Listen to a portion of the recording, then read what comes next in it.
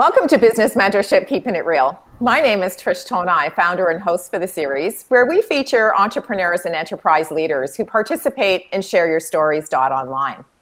Today, I have with me Tara Mondau, who is an author, and Tara joins us today from Cambridge, and she's going to talk about her book, The Little Girl in the Mirror. Welcome. Hi, Trish. How are you?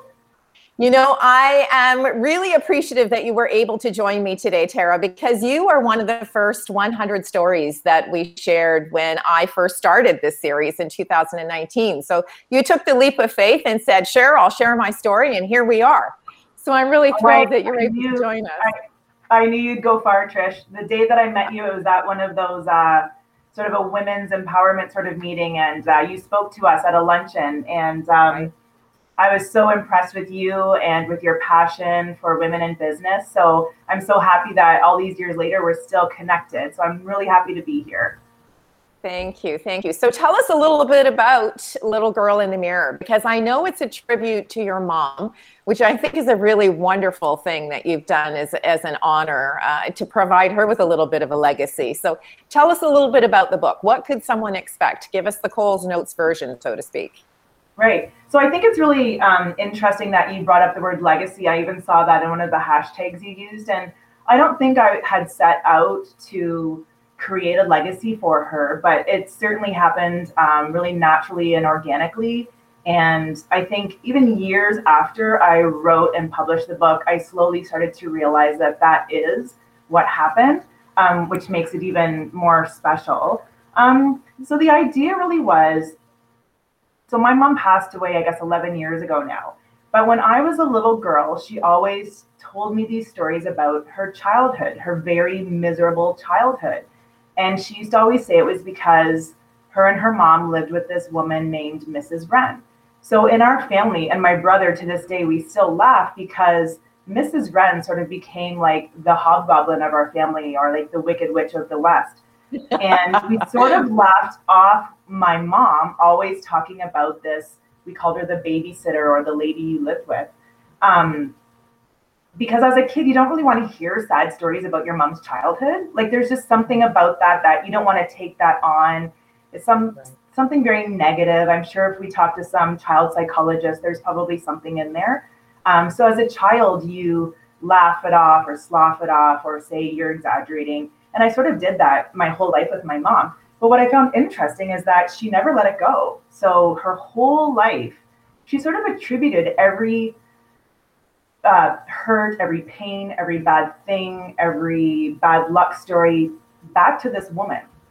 And so when my mom passed away, as many of us do, I got all kinds of letters and diaries and photographs from her. And as I was looking through her things, I found like 5 pages of yellow lined paper that she had written when she was 39. And really, it just said, I really want to let go of my past. I want to move on. But first, I have to let go of Mrs. Wren. And I thought that is fascinating that at 39 years old, she still felt the need, at least she had understood that this Mrs. Wren had really affected her life and she had to let it go. So I thought, this is interesting. So I started writing down the stories that she had told me. I started looking through the photographs. I started trying to figure out the timeline. When did you move in with this woman and why? And so really the reason why was when she was born in 1950, she was born to an Irish Catholic unwed woman who at the time, there was no way for her to take care of her baby well. It was hard to find a place to live. It was hard to find employment when you had a child and you couldn't find daycare. And besides the fact that it was frowned upon and looked down upon if you had a child in 1950 in Ontario, small town Ontario. So what my grandmother did was took her baby back home to Cape Breton and asked her own mother to take care of her child. 5 years later, she went back to Cape Breton and said to her 5-year-old little girl, I'm your mom. I'm taking you away. We're going to live in a place called Ontario and we're going to live happily ever after. So could you imagine being taken away from the only home you've ever known with a loving family to go off with basically a stranger to live in a town that you've never been to before? So again, because it was hard to find employment, daycare, and all those things, they had to move in with another family, and it was the Wren family. So they actually lived there for 5 whole years. And for 5 years, this Mrs. Wren mentally abused the little girl, made her feel, like my mom said, made her feel ugly, unwanted, unloved. So imagine that this woman would have this power to make this little girl feel like this. But the problem with it all was that the little girl felt like her mother wasn't helping her. Her mother didn't take her away from the situation. And I thought, well, that's why she could never let it go. It really wasn't Mrs. Wren that she was so upset with. She didn't acknowledge the fact that it was really her own mother who didn't save her and take her away from this horrible situation. So I thought, oh, maybe what I'll do is I'll just write the whole story out, and then maybe in some way kind of like help mom let go of that so she could move on. So that's what happened. And then I was just writing it down, and then one thing led to another, and it ended up being a book that got published. So that's the story of, what's really fascinating to me, Tara, is that you found these wonderful notes that your mother had left. And the interesting thing is that you sort of put the pieces of the puzzle together to try to create a story that you could share with a reader. So now that you've published the book so many years later, tell us a little bit about some of the comments or the testimonials that you've received from people who have actually read your book. That's right. Well, when you write a book, and that's another whole story, Trish, and I know you know it too, but there's the whole self-publishing book thing. There's getting someone else to publish it. It's a whole conversation. But when you're first starting out for your first book, you don't know a lot, and you learn a lot as the years go by. And I ended up being a writer and editor for a few different magazines and taking some courses and some marketing. You learn more about marketing and promoting and all that sort of thing. So one thing that's interesting or important when you're publishing a book is to have the testimonials. So one of my heroes is Sheldon Curry, and he's an author and playwright who lives in Cape Breton. And he wrote, it's a movie now called Margaret's Museum, but the story comes from a title called The Glace Bay Miners Museum. And just by chance, I'd met him at a bed and breakfast in Cape Breton when I was thinking of writing. And we had a chat, and it was really through that conversation that he really inspired me to go ahead and put pen to paper and get this story out. So years later, I've actually spent this last year re-editing and updating the book. And, the hardest thing in the world is to ask somebody for something. Sure. And, but I did, I got the guts, and I asked Sheldon if he wouldn't mind, giving me some praise or a testimonial. And he did instantly. He turned it around in about a day. And so I'm so proud that for my second edition, on the very top there's a testimonial from Sheldon Curry himself. So that meant the world to me. He says, "Little Girl in the Mirror is a masterful glimpse of history and a loving memoir." Isn't that fantastic? Yeah. Makes me so proud. And if you look at my newer edition and you flip over the first page, there's actually a double-sided page full of praise and testimonials just from really wonderful Canadian authors that took the time to read my book. And, you can't ask for more right. For people that you respect and people that you admire to do that for you. So tell me why you decided to do a second edition to the book. Mm-hmm. Well, like I said, so sometimes you have a passion for doing something and you quickly do it. And then later you look back. I think about songwriters. I listen to Waylon Jennings a lot, and I listen to a lot of his songs. And I'm like, I wonder if he was still here today, would he wish that he could have maybe rewritten that one line, or that wasn't really grammatically correct. And then I think about all the artists of the world, the painters, the dancers, and how often you'd like to go back and maybe update or change your art. But as a self-published author, what's lovely is that you can do that whenever you want. So the worst thing in the world is to read your own book and see a mistake. The one mistake I saw was that I put toast in the toaster. What's wrong with that? Oh, you put bread in the toaster, right? So then you have your own files, so you can go back and you can certainly edit those. And then as a writer and as an editor, you realize flow is really important, the beginning, the middle, and the end. And if there's any improvements you can make, why not? Right. And then especially because I got all of those extra testimonials, I wanted to have those in the book as well. So it takes a while, you still have to have an editor and a formatter, and you still have to, upload your work to Ingram Spark, the distributor, and that sort of thing. So it does take some work.